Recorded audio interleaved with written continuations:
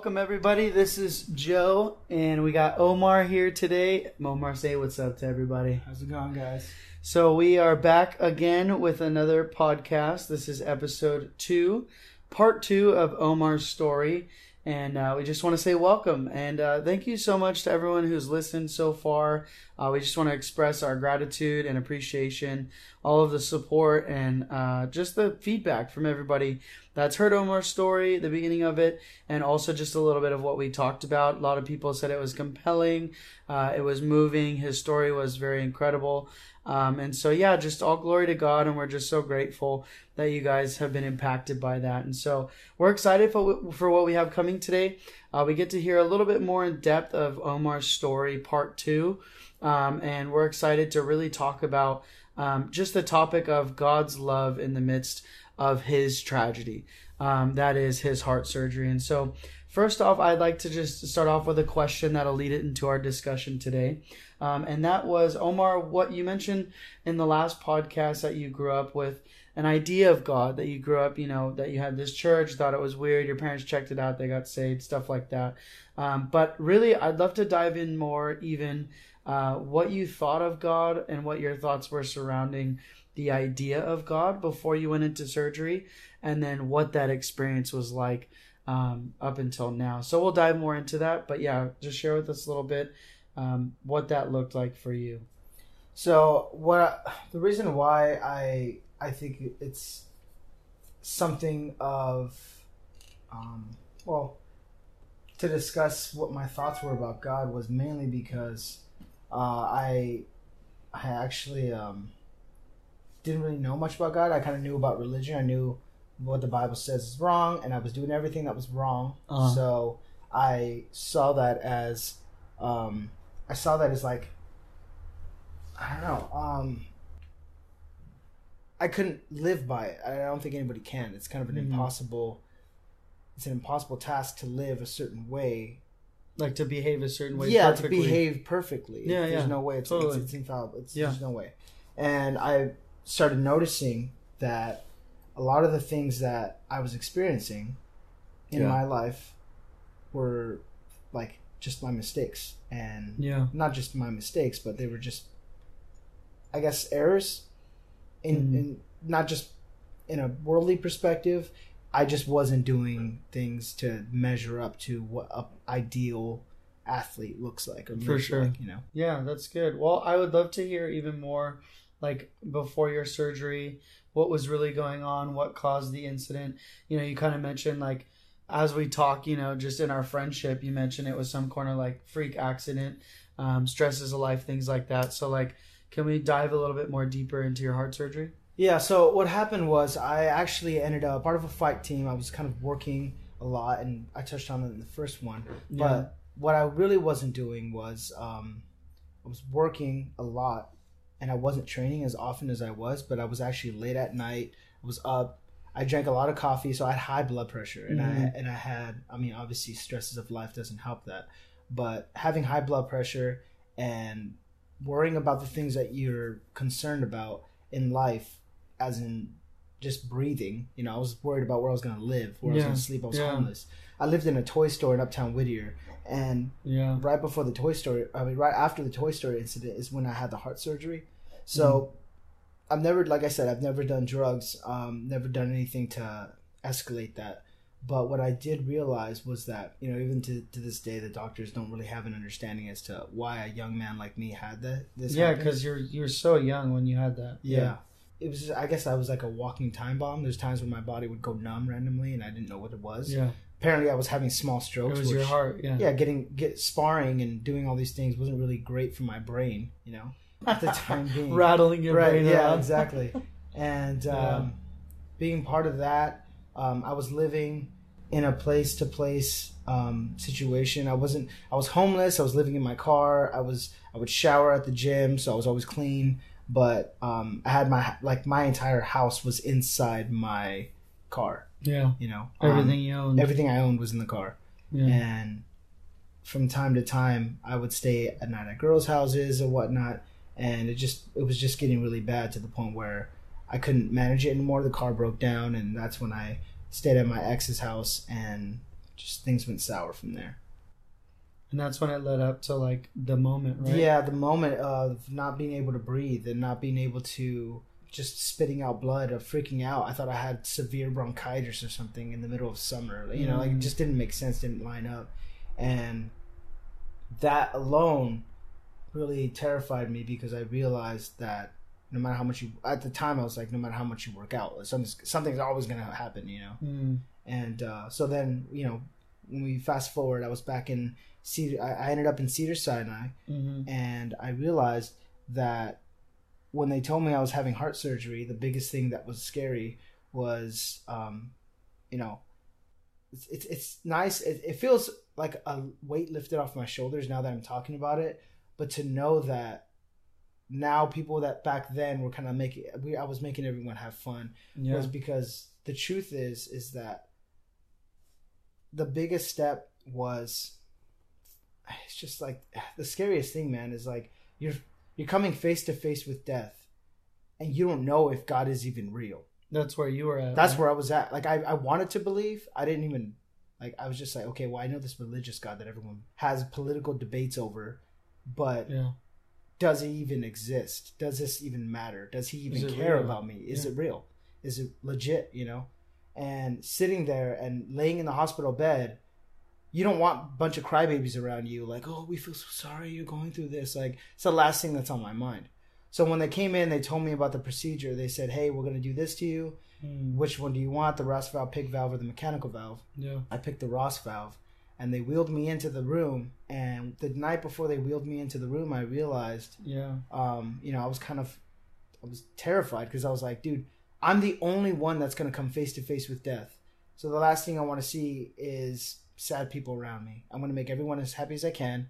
And right before they pull me in, you know, I'm going to let everyone know I love them because I didn't know if I was going to live. Well, the heart surgery, you're not having a surgery on your arm. It's your ticker, you know, like it's your heart.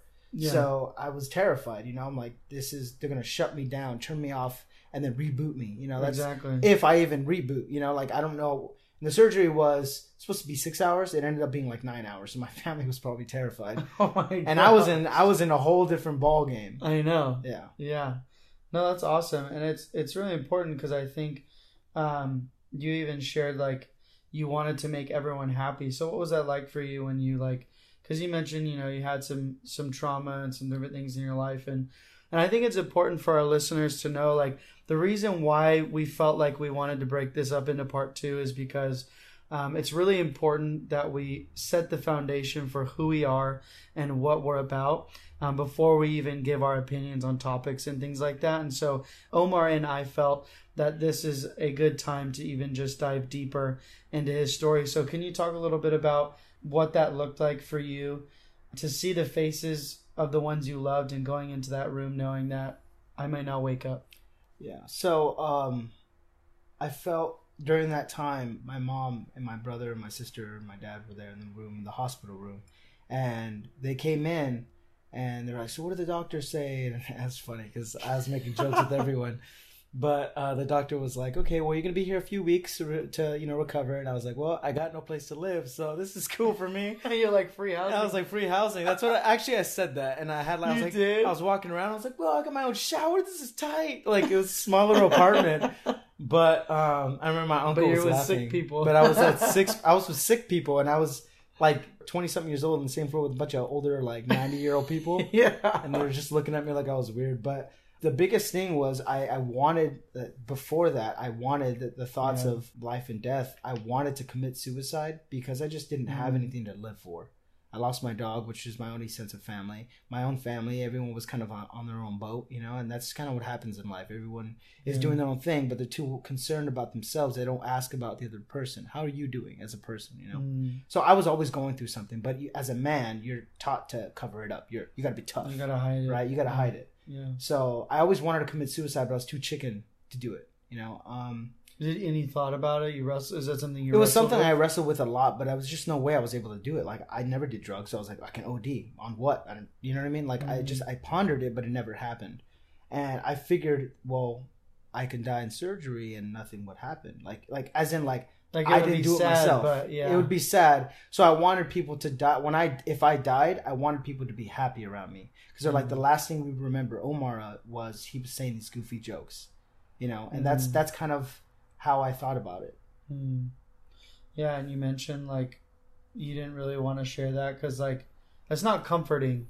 Yeah, like tell your I mean, family, I didn't want to tell my mom, after surgery, I wanted to die. Like she's gonna be like, why would you even say that to me? You're alive now. Be grateful. But I kept that for a long time because I didn't feel like I had anything to give anybody. I felt like, well, what could I possibly give to people? And you weren't a Christian at this time. I wasn't a believer. I mean, I was like what they call agnostic. Like you knew there was something, but I believed in a God. But like I said, I was 9 years old. I believed there's a God, but I just felt like God was like, all right, Omar, you're irrelevant. You don't want to listen. You don't want to listen to my rules, and I'm just going to disregard you. I don't like you anymore. That's what I felt like God saw me as. And, talking about it now, I didn't want to bring it up back then because talking about it back then, people were like, well, why would you say that? You went through all this surgery. You wasted everyone's time. And I'm just like being authentic. It wasn't easy to even have these thoughts as a person, not feeling like I want to live. At that time, it was like, I don't want to live because I have nothing to live for. Exactly. Yeah. Yeah. And so like, what kind of brought you to that place of like feeling like you wanted to give up or feeling like I didn't have anything to live for? Can you remember like certain things in your life that brought you to that vulnerable moment where you're like, man, like you're sitting in that room and you're like, I seriously, because maybe this went through your head, like, I don't mind if I don't wake up. Like, what? That's exactly what happens. Yeah, exactly. So what I was thinking was, in the situation that I was in, I remember it brought me back to the moment. So this is another thing. I dropped off my dog at one of my clients' parents' houses, and they said they can take care of my dog while I was out. Yeah. I posted it in my blog, but the moment that I dropped my dog off, there was no one there. It was like an afternoon, right? Everyone's at work, people were doing things. But I sat there and I wept like a baby, dude. I cried. Yeah. Not so much, because I wasn't putting him down. I was giving him to someone who actually could take care of him. And I cried because it's more about the principle. The only sense of family I had to give it up. And I personally took that. While you were like homeless. While I was homeless and stuff. And the reason why I'm bringing this up is because it kind of goes back into when I was in the room, is I was homeless. I couldn't take care of my own dog, and my dog was an adorable dog. And it wasn't about the dog. It was about the principle of family. I had to give up my family not because I needed to be a fighter, even though I kept convincing myself of that. It was more of the fact that I was irresponsible and I could not function as an adult. So that really touched me and broke my heart. So in the hospital room, I felt like, well, if the worst case scenario happens, at least, I know I'm dying and people can see me die in front of them, but it won't really resonate with them as in like, he committed suicide. So it was a really like bitter sweet pill to take in, because I was like, well, I wasn't really doing anything productive, even though I was completely convinced I was. So yeah.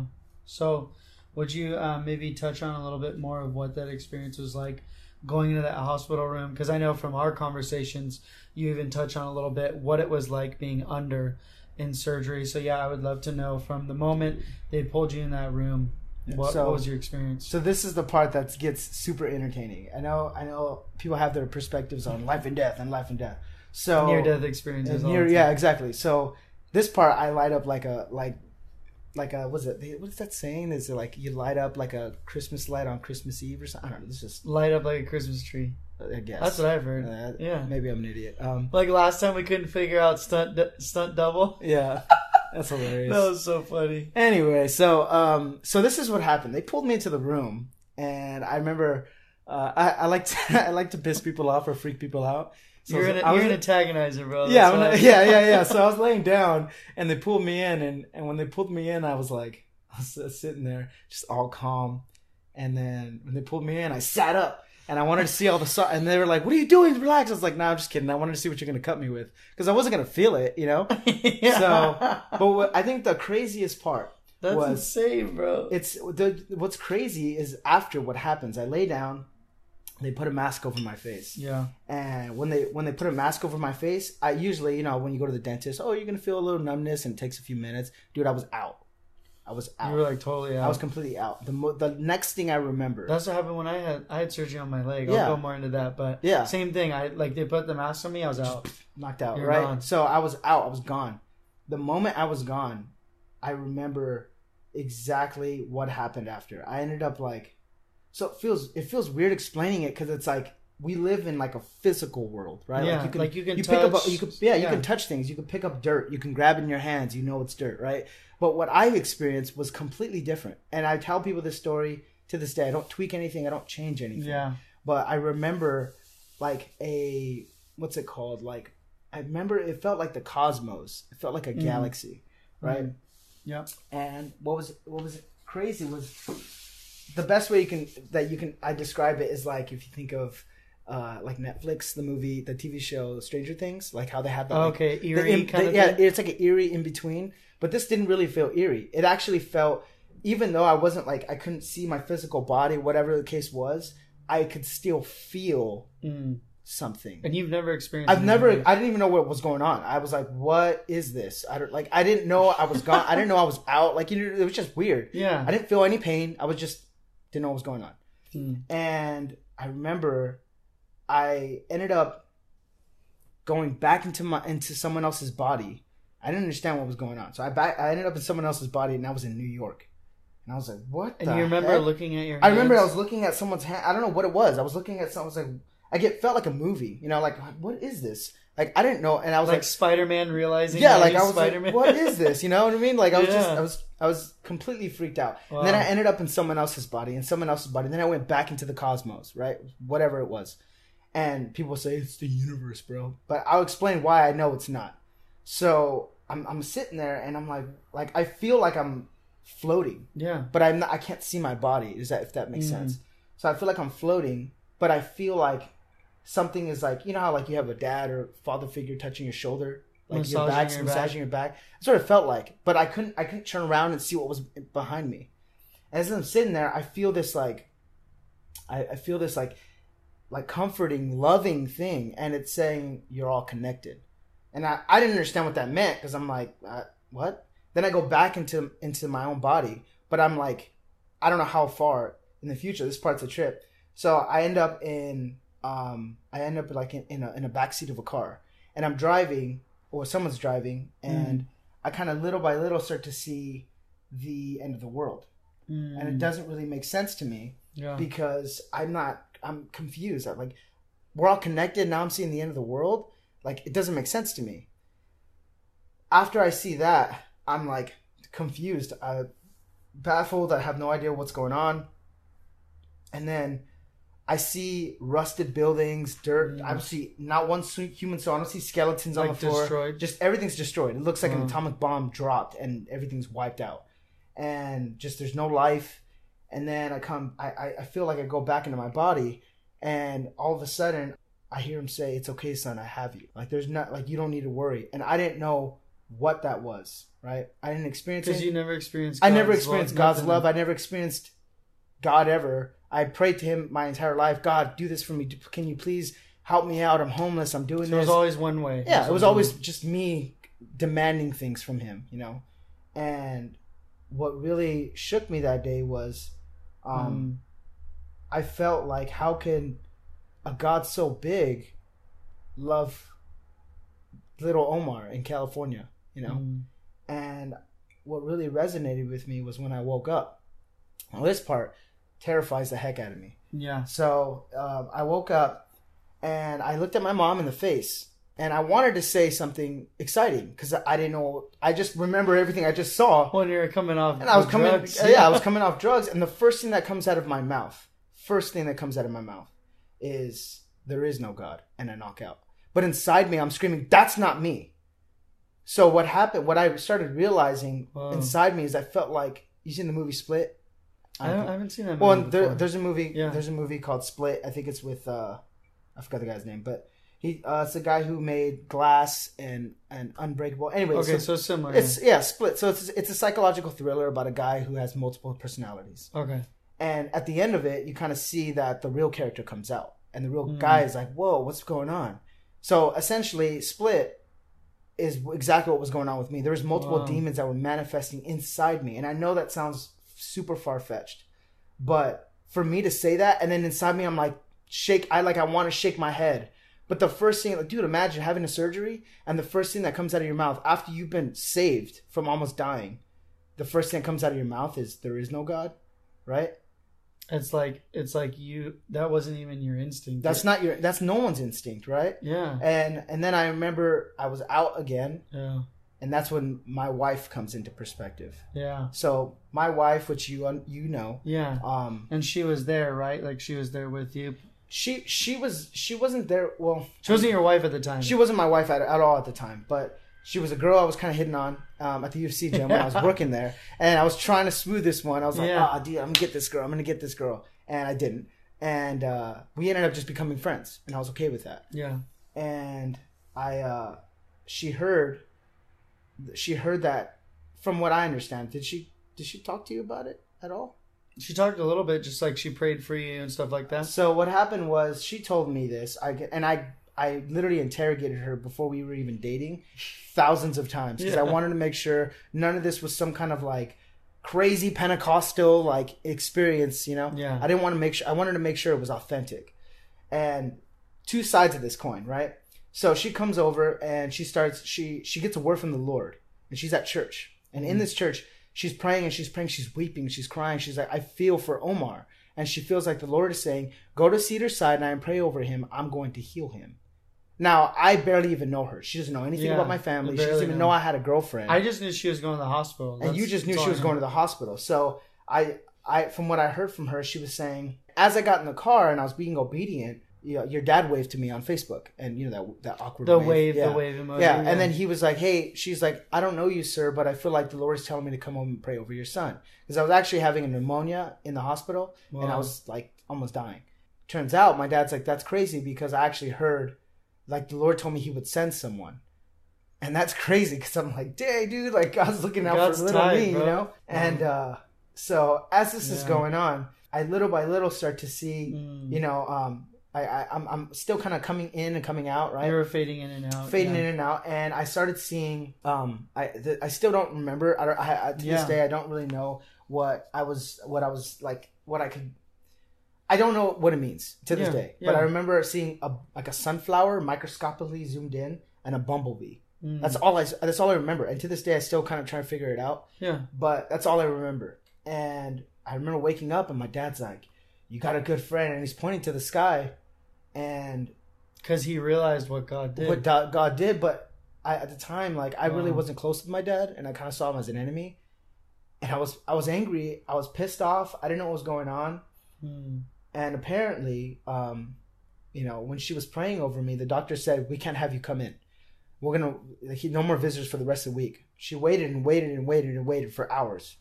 They invited her back in. She prayed, and after the first time she prayed, I was convulsing, weird stuff. After that, she ended up, when she was praying over me, I heard voices. This is why I'm saying, I heard voices saying, "She's making it uncomfortable. She's embarrassing you. Everyone around you is judging you." And I was out. I wasn't awake. I wasn't like my eyes were up. But you could hear it? But I could hear these voices in my head. But I wasn't. Because you were fading in and out. I was fading in and out, but I wasn't awake. I wasn't conscious. I wasn't. You get what I'm saying? Yeah. And I heard you were these still voices. Trying to come off the medicine. So when I got out of the hospital, I started questioning her. Like, were you making things awkward? Were you uncomfortable? Were you embarrassing? Turns out on her side, people in the same hospital were asking her to pray over other people because they saw what happened with me. The next day, dude, I was standing and I was walking, and I don't know, man. Like, it's crazy because I started feeling like I didn't know what was going on, but I even showed you the picture. And I carry it with me to remind me when I feel like a piece of crap and I want to complain. But as I'm walking, there's a guy next to me walking with me. And in the picture is a blurry patch over my chest. And this guy's walking with me, and the nurse behind me is talking to him in the picture. But he's not there. And I wasn't even paying attention because I'm like, I just want to put one foot in front of the other. You know, I just want to walk. I want to get out of here. I kept hearing him saying, "It's okay, son. I have you." Like, that like made me feel so alive because I've been feeling rejected my entire life. And it's hard because sitting back and seeing how my brother treats me, my little sister, and my fam and my so-called friends that I've known my whole life, I sit back and I'm like, thank you, God, for putting me through this, not them. Like I'm not saying they can't take it or whatever, but I'm saying like you're saying you have such a different perspective now. Yeah, and like I've grown from where I was, and I'm like, thank you, Lord, because the things that I've experienced are nowhere close to the things I want my friends to experience. Like, this is a traumatizing thing. Yeah. I was homeless. I was living on the street. I was, going through things left and right that I would never wish on anybody else. And I felt so alone, so abandoned. I felt like super, I just don't even know, man. I felt extremely like broken, to even want to die and like not see anybody's faces again. I didn't know what I was going to experience. And going from that to knowing what God had done for me was amazing. And to think that when I was in the, I guess the in-between, as people would say, or space, I didn't hear the universe talking to me. I didn't hear Muhammad. I didn't hear Buddha. If I did, I'd say Buddha is the way, But I heard Jesus. And Jesus was, I felt like either an angel or Jesus, someone was walking with me in that hospital room. When I first started walking, and everyone saw it, but people still denounced Christ. And I'm like, okay, I get it, it's uncomfortable. And there's a picture of it? You have a picture? Yeah, there's a picture of me walking, and there's a guy, the nurse is talking to someone, and there's nobody in the picture, but I'm just looking on the ground trying to walk forward like an old man with the cane. Like, I'm just looking down, my patch over my scar, there's no patch there, but it looks blurry. Like someone literally edited a perfect square over it. And to this day, I still don't, and the guy gave me a pin to this day, and it said March 2019. March 2019, I don't remember anything besides Bethel's birthday in 2019, but I went to Bethel, that was for sure, but I mean, I don't think that's like, you know what I mean? Like, I don't think the Bethel church is God's church, you know what I mean? Like, I know God speaks there, but I'm not saying that there's a specific reason. Like, I had no idea what was going on. And to this day, I remember there was people in that hospital talking with the guy next to me, and the guy disappeared. I don't know if it's an angel. I don't know if it was Jesus. It could have been like an angel appearing. And I know I hear a lot of theology of people saying that there's so many angels that like they don't even know what to do. Like the angels have so much free time, like because no one's like praying for angels to come down. Exactly. But it's not so much about the experience that I went through, but my experience was so real. I there's no way I can fabricate it. And that's the reason why I decided to write a book, because I want to talk about where I came from and why I thought the way I thought, what moved me a certain way to believe certain things, why I see Christianity as a religion, and how I saw it as a religion, how that affected me to the point to where I almost died. And that death was my death. And when Christ says, that we're to give him a second life or a new life or a new creation, we're a new creation. I'm a whole different person. I'm not the same man that I was. You're not the same Omar. I'm not the same Omar that my friends knew back in 2018 or 2017 when I was trying to fight, but I was really like going out and getting drunk and hanging out with porn stars. Like that kind of lifestyle was not my lifestyle, and I mean, it's not my lifestyle now. Yeah. And to be able to be in the position that I was in and still be alive to this day, it humbles me, because it's like people think, oh, I'm a good Christian. I do this, I do that. That's why God rewards me. Like, I was a piece of crap, and God still saved me. And this is another voice that I didn't mention. Another voice that still convicts me, and I get checked every day, is God tells, when I was up in the space, I didn't understand what he meant, but he said, I'm sending you back to tell them how much I love you. That's how much I love you. So to me, it didn't make sense, but it made sense. God's sending me back to tell the world how much he loves them. But I'm like, okay, cool. Sounds good. That sounds tight. I'm game. But when I really, because I didn't think it through. Now that I think back, I'm like, yeah, try telling someone that on the planet. Like, everyone's going to be like, oh, acceptance. Or they're going to say, who's this? Who's this God to tell me, like, you really think this God? And the reason they say that is because they're hurt by religion. And I know that because I personally experienced that. So if anybody gets anything from this podcast, is like, I 100% wasn't a believer, even though I claimed to be. I was a religious Christian. I almost faced death. And when I faced death, and I literally thought I was going to stand before God and he was going to judge me and condemn me to hell. He did the complete opposite and said, I'm sending you back. Like, brace yourself, and I'm giving you a second chance at life because I love you. And I love everyone else out there, and tell them that I love them. And that really broke me, because it's like, you hold so much anger, you hold so much pain. And people are like, well, God loved me. Like, why would he take my parents? Or if God loved me, why would he let me go through this? It's like, that's because of the fall of man. We made mistakes. And there's a very real enemy. There's a very real enemy. Everyone wants to blame God, but they totally forget about Satan. And Satan wants to hide in the shadows. Just like the garden, he comes in like a snake and he bites us on the heel and he blames God. Yeah. So that's pretty much what I went through, and I'm still kind of working out the kinks. But aside from that, I think little by little, God's going to use me, and I'm 100% game for it, because I wasn't being used in the fight community. All I was doing was being a wannabe, a poser. Going through the motions. I was going through the motions. Great, sure, yeah. I had techniques. I had all these great, amazing, maneuvers I can do. I mean, anybody can train. But what happens when you get too old? Every single one of those fighters that I know, I love them. I know God loves them. They're talented in their ways. But realistically, age is going to come crawling up on them. And they're going to be left with answering, what else can you offer? If you can't offer anything, the world says you're irrelevant. So my message to anybody is that there is a God, there's a Jesus, that he sent his son Jesus to die for us when we didn't deserve it. And he didn't do it because we deserved it. He did it because he's a good God.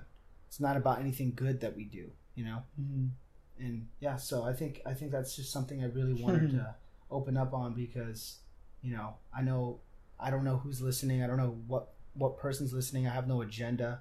I just want to share what happened to me, because it's like, if someone saved you, for example, if you're walking down the street, someone saves you for almost getting hit by a car, aren't you going to go tell people, I almost got hit by a car, some guy pushed me out of the way? Of course you're going to brag about it. It's the same thing with me. I dodged a bullet, and it wasn't me. God did everything for me when everyone else pretty much thought I was a lost cause. Yeah, like you were in the face of death with your heart surgery, and God said, I'm going to take this heart surgery, I'm going to use it and give him a second chance. Yeah, I think the one thing that I did say that I would say, like, in a loving way, is that, my old coach, Josh Barnett, he was like, hey, they were trying to encourage me after, and I know their meanings, and I know they mean well, because it's like, at the same time, what do you tell someone that was a knucklehead? Because he gave me a book by Jordan Peterson. And he was like, he gave me a book and cared and whatnot. And I felt like, in a nutshell, he was pretty much saying, like, you can still train, because he was there. People were sending me fighters who had heart surgery and had crazy surgeries. Trying to encourage you. And still trying to encourage me. But I felt like God gave me this wisdom that kind of surpassed it all, which was a bittersweet pill at the time.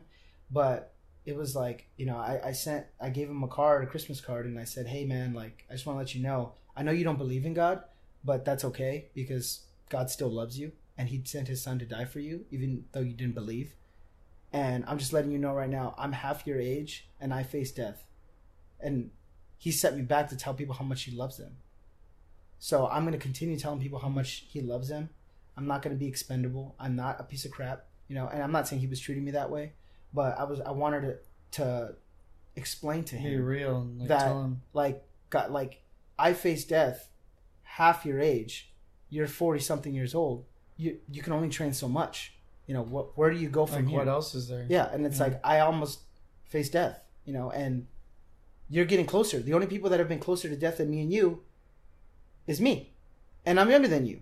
So what does that say? That speaks volumes, Yeah. And for me to, at a young age, to be like, nope, I'm done with this, It's like, it's kind of like, okay, there's some, he sees It's something. like you were on this path, you were on this road to, like, become a fighter, or per se train to be someone, and now you're saying, I'm laying it all down and giving it up so that I could spread this message. Like, it's totally counterfeit. It's countercultural to the fight community, because it's like, oh, well, there's plenty of fighters who go through surgeries, go through near-death experiences, and they're like, I'm going to keep doing it, and they overcome. Yeah. And those stories are powerful, and they're amazing, and they're glorious, and I think it's beautiful. But I think what I want our listeners to know today is that whatever tragedy whatever your story is, whatever experiences you've been through, and I'm not speaking for Omar, but I want to comment on what he said, is I think that hearing the fullness of Omar's story matters, because there's so many that are thinking the same thing that you went through, that they maybe have faced death before. Maybe there's someone out there like my good friend Drew back at home. Shout out to Drew, that he's had heart surgery from the day he was 7 years old. Mm-hmm. He had 3 heart surgeries. So it's like he's faced death and he knows the grace of God. Mm-hmm. And there's plenty of people who have gone through that sort of thing. And so I want our listeners to know that there is a very real God, and we want this podcast to come across as loving, full of truth, full of grace, but also be willing to talk about hard topics. And that comes from the experience that we know a very real God, and not saying our experience is better than someone else's and we're better than all these other religions. Exactly, we're not here to debate and say, Christianity is way better than everything else, but we're saying what we know to be true is that there's a very real God, and his name is Jesus. And he is the way to the Father, the only way to the Father. And we want people to know that he's real and he loves you and he cares deeply about every single one of you listening to this podcast right now. So do you have any final thoughts? I do want to say, for listeners, I didn't really think that my story was that big of a deal, mainly because there's many, like you said, there's just so many people who have so many amazing stories that just blow your mind, Yeah. And I think it's the story. It's not the story. It's God in the story. Yeah. What good is it? What good is it for me to tell my sob story about being homeless and all that stuff, so people can feel pity for me? Right. There has to be joy at the end, right? And that joy was God sacrificing Christ for me. Yeah. And I think that's essentially what really touched me, was that I'm actually being able to tell people my story, and people are actually being touched, and that's not me. That's God. Because it's not about me. It's not Omar Aviles. It's God's love for me is the same thing that could be for you, because he does love you. It's it's not like you have to give, I got to give this up. I got to give this up. There's certain things God will speak to you. There's a still small voice in your head that is not you, that makes you uncomfortable. That voice is the Holy Spirit. And that voice is telling you, hey, maybe, we have a friend of ours who's saying maybe the Lord is telling him to stop smoking weed because he wants to get a better job. And he's like, okay, well, I can't get a better job if I continue smoking weed. Right. So stop smoking weed. Right. And that's the Lord telling him. God's not like, you're going to hell because you're smoking weed. That's religion. You know what I mean? Yeah. And I feel like I want to tell our listeners that, no matter where you are, wherever you are in life, God loves you, and he's going to meet you because he built you. He created you. And because he created you, he knows what makes you tick. He knows what interests you have, So I think I just want to encourage people to really take a step back and analyze themselves, as well as ask people genuinely throughout the day how they're doing, with an actual concern, to see how people are doing, not for religious sake, not to be a better person, but just to really care about people. Because people around the world, especially in a busy environment like LA, people just kind of skim right past you, Yeah, you're just another face. You're just another face for the gram. And it's there's nothing wrong with Graham, but it's you gotta love the people next to you, So I just want to encourage people. I think share a little story, just a quick recap of yesterday.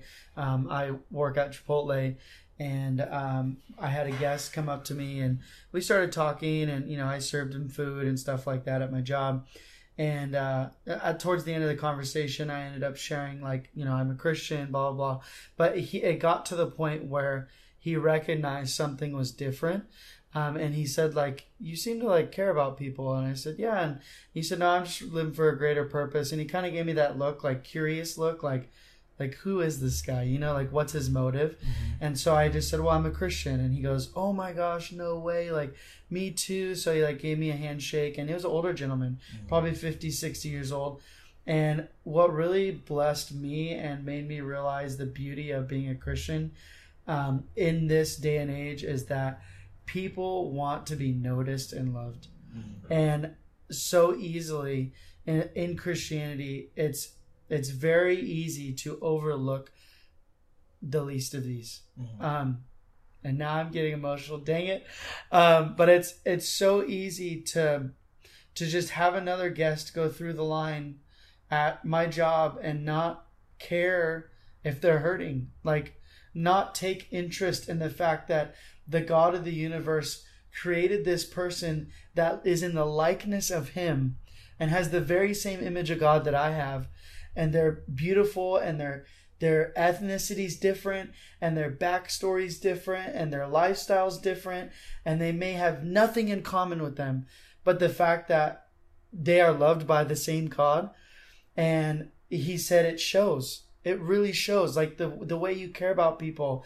And he said, continue to do that. Keep going for it, because it really shows and it really matters. Yeah. And so it really made me realize, like, when we care about people, when Christians truly just from the inside out allow God to transform, like you said, this whole experience transformed essentially who you were. You were a fighter. You cared about no one but yourself. You were trying to go from house to house or from car to car or store to store. It didn't matter. Like, you were just trying to live your life. And now the God of the universe is saying, I love you so much that I saved you from this traumatic near-death experience, and I'm going to use it to reach people. And for all the listeners tuning in, and we want you to know that there is a very real God. There is a very real Jesus. Yeah. And he truly loves and truly cares. And so this podcast, everything we talk about, we want to be representatives of the God of the universe that loves us so deeply. And we want to take interest. We want to care. And so, yeah. Yeah, I think another thing, too, is that I realized, you know, as a Christian, you kind of think, oh, man, my life's going to suck. You know, I got to do this. I got to give up this. But realistically, I realized that what happens is God gives us more. For example, I was homeless. I was living in a car. I lost my dog. God has given me that, like, he's given me a billful in a sense. Right. I'm married now. My wife and I are super happy. We live in an apartment. When we didn't even live in an apartment, we lived in a small room. When we did live in a small room, we were terrified of where we were going to stay. You know, and God really actually came through for us and said, I'll take care of you. And he hasn't let up since, you know, and he's consistently providing. You know, I have a good, stable job. I have students that I teach. So all this stuff is helping me pay for the road trip we're driving across in like 2 months. Yeah. And it's like, he doesn't just bless you, but he gives you more than you can possibly imagine, you know? Yeah. Because the money that Donald Trump has is not Donald Trump's. It's God's already, you know? Yeah, it's all God's, yeah. Everything belongs to him. It's beautiful. Yeah, so it's amazing. So I think that is all the time that we have for the podcast today. But I want to do something a little bit different. I know last week it was really great, and the podcast just was really successful, and that people loved it. But I think this week would be really cool to close out Omar's story with just praying for our listeners. I think it'd be really unique and different just to close out and just pray a prayer of just blessing and just for God's love to meet you right where you're at this week. I think that'd be really cool. So yeah, I'm just going to pray. So God, thank you so much for every single listener. I know every heart that is going to tune in to this podcast is so unique in the way that you created them. They're different, they're beautiful, they're lovely. And so I'm just grateful for every single person that tunes in from all over the world, including different cities, different states here in the United States, even locally. God, we just thank you for them. We thank you for their life, that if you still have breath in your lungs, that they have a purpose and they have a destiny and they have a lifestyle that you are choosing to offer to them, a way that is so much more fulfilling than the empty world that offers them. And so, Lord, we just lift them up even right now, even if in their brokenness, even if they're in tragedy, even if they're in the midst of a really hard circumstance, or if their life is beautiful and everything's put together. God, I ask that you would meet them right where they're at. I pray that your love would come in the midst of every circumstance and every situation. I pray that you would reveal yourself, Jesus, that you would show up in the midst of every single person's life, and that you would be real to them just as the breath in their lungs, and you would come through in every single way. And so, Lord, we just thank you for this podcast. Thank you for today, and thank you for tuning in, all of our listeners all around the globe. So thank you, Lord. And so just to close out, we just want to say thank you guys so much for tuning in. Be sure to hit up the website and see our podcast uploaded every single week here at Peacekeepers Podcast. Omar just reposted his blog going way more in depth into a story, a recap, all that kind of good stuff. So be sure to check out keeperofthefaith.wordpress.com. And if you haven't yet, be sure to subscribe on our website so you can stay up to date with all things happening here at Peacekeepers Podcast. Until next time, see you guys later.